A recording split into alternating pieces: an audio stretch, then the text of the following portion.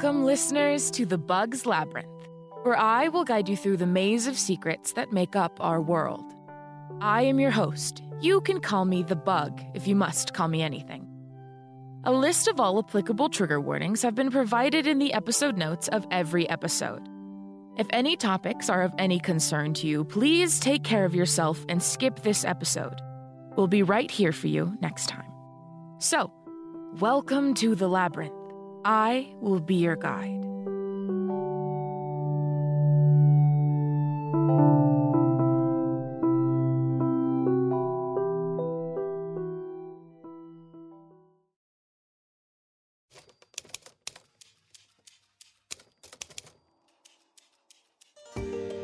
I should begin by telling you about a government-funded organization the public knows as Institute Organization, or the Institute for short. You've probably heard of the Institute already. Most people have without knowing what it is or what exactly they do. Their name is plastered on the sides of buildings or in the list of sponsors for charities. You see, that's the thing about the Institute. They do everything they can to hide, to save appearances for the public. And even when you know what they really do, they say it's for research, public safety. Institute Organization was founded in 1967 by Reginald Weathers, an oil baron who found something hidden deep within the crust of the earth. Something so awful he dedicated the rest of his life and his fortune to the creation of the Institute, into the research of monsters. That's not what they call them, though. Entities is their preferred name. Entities, event reports, victims, all names to hide, terms that feel less horrible, to detach from reality. Their slogan is research, report, detain, dispose.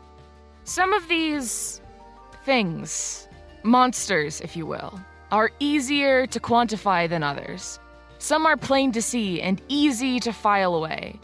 The rot, the fall, the endless. Others are only able to be understood from those who experience them.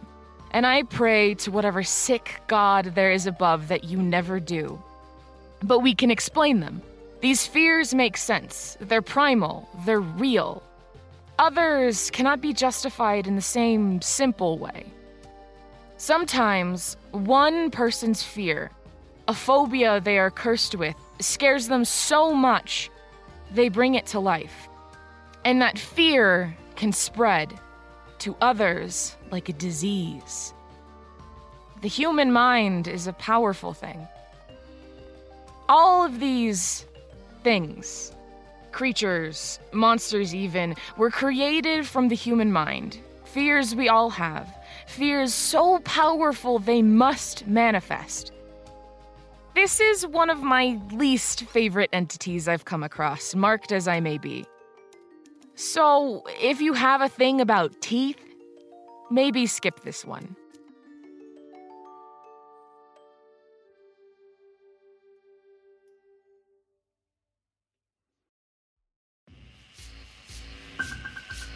The Incident of Hazeville, Iowa. Entity Classification ID TUDN-09. Status of Entity Disposed. Classification of Entity Human. First Instance of Entity 2009. Name of Entity before Institute Intervention Denise Richards. Date of Event March 4th, 2009. Date of Report April 29th, 2009. Assumed Awe The Body. Statement taken after detainment of Entity TUDN-09. Entity transcribed the statement upon detainment.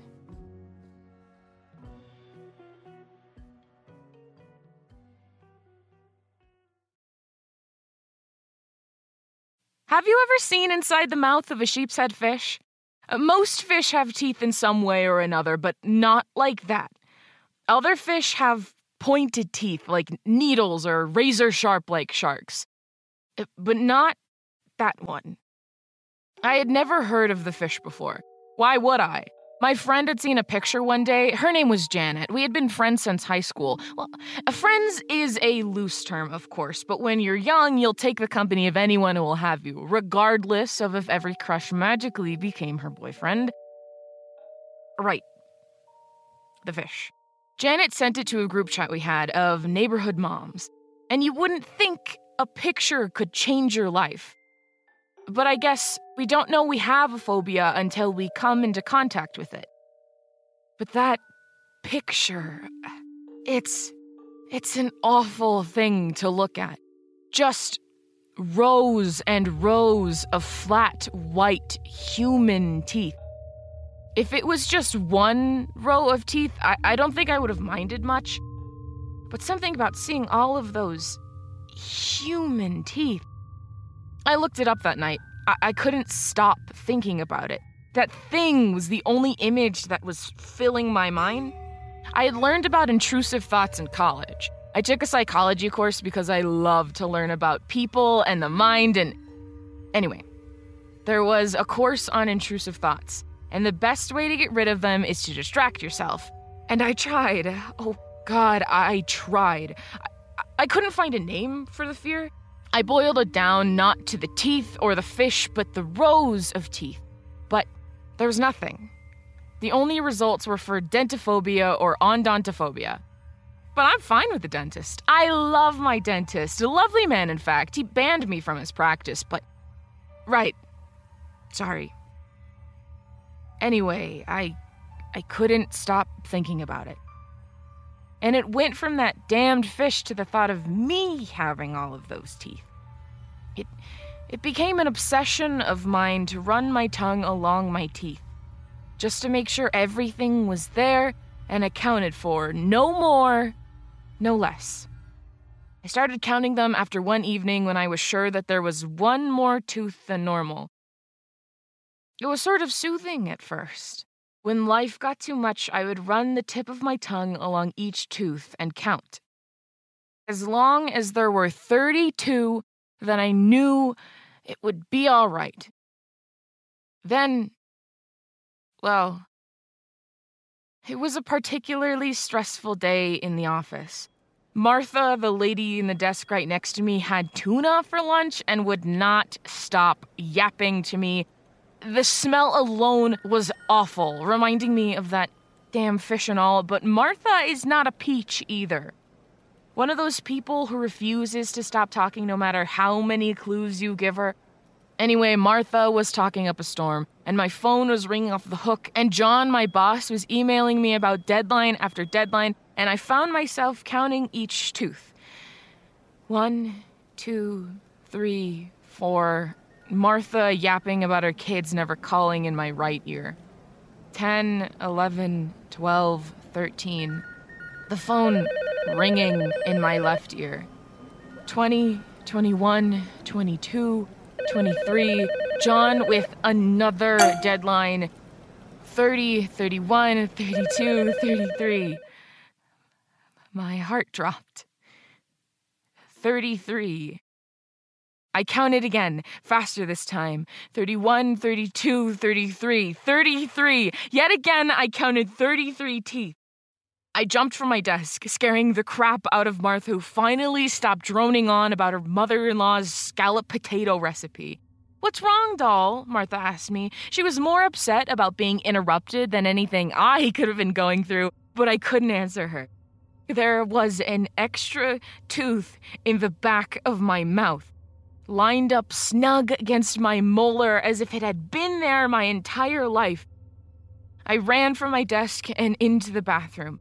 I was desperate to find a mirror to prove myself wrong.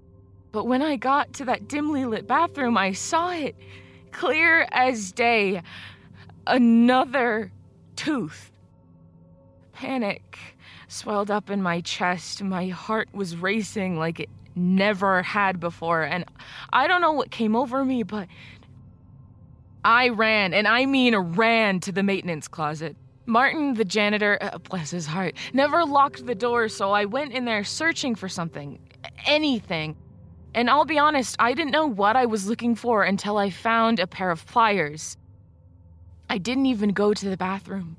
I jammed those rusty metal pliers into my mouth until I found that extra tooth, and I yanked as hard as I could. I was shaking and sweaty, so my hands kept slipping and scraping against my teeth and gums. My mouth tasted like metal and blood, but I didn't stop until I got a hold of it and ripped the thing out of my mouth. I can't describe to you the relief that I felt in that musty old closet. My hands were drenched in blood, and there was this trickle going down my brand new blouse. But I didn't care. I looked down at the tooth in my hand and tossed it into the trash can before heading back to the bathroom to try and clean myself up.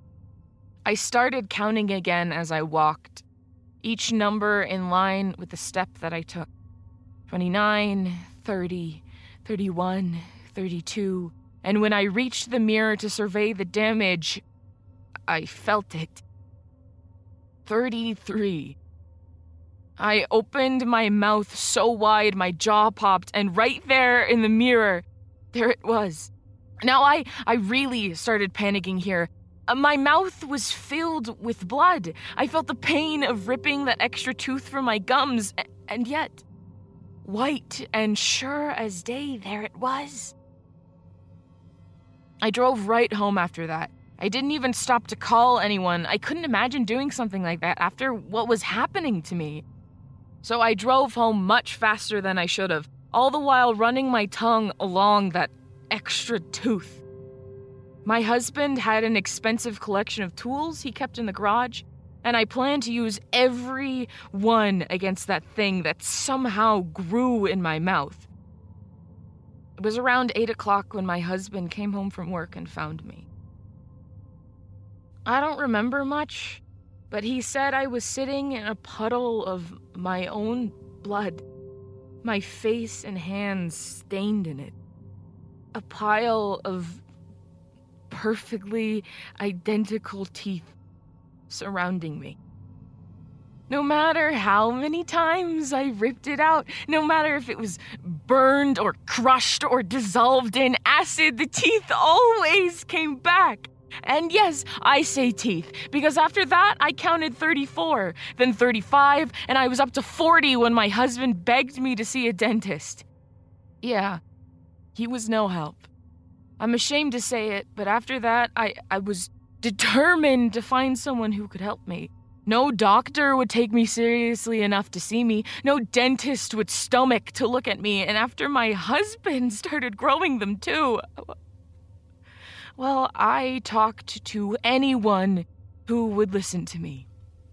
Friends, colleagues, strangers on the street, each would take one look in my mouth and vomit or scream or call the cops. And after each one, they would call me or find me screaming at me, begging me to tell them what I did to them. What I did. Because they started growing them too. Everyone in our town eventually had rows and rows of perfectly white extra teeth. Am I cursed? Did I do something to deserve this? There's not a spot now in my mouth that doesn't house a tooth. And I can feel them clacking together down my throat. It's awful to swallow, to feel them move around in there, to hear the sound. The highest I counted was 156. After that, I stopped counting. That was well before you guys found me. Well, that's my story.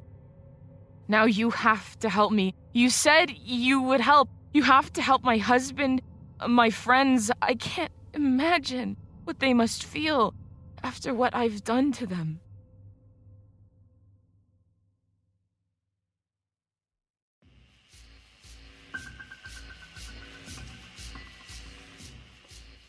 entity TUDN-09 and the entities TUDN-09 subtype-T were all disposed of 24 hours after the statement was given. No other instances of entity TUDN-09 have been documented at this time. The police described it as a freak electrical fire that destroyed the entire town.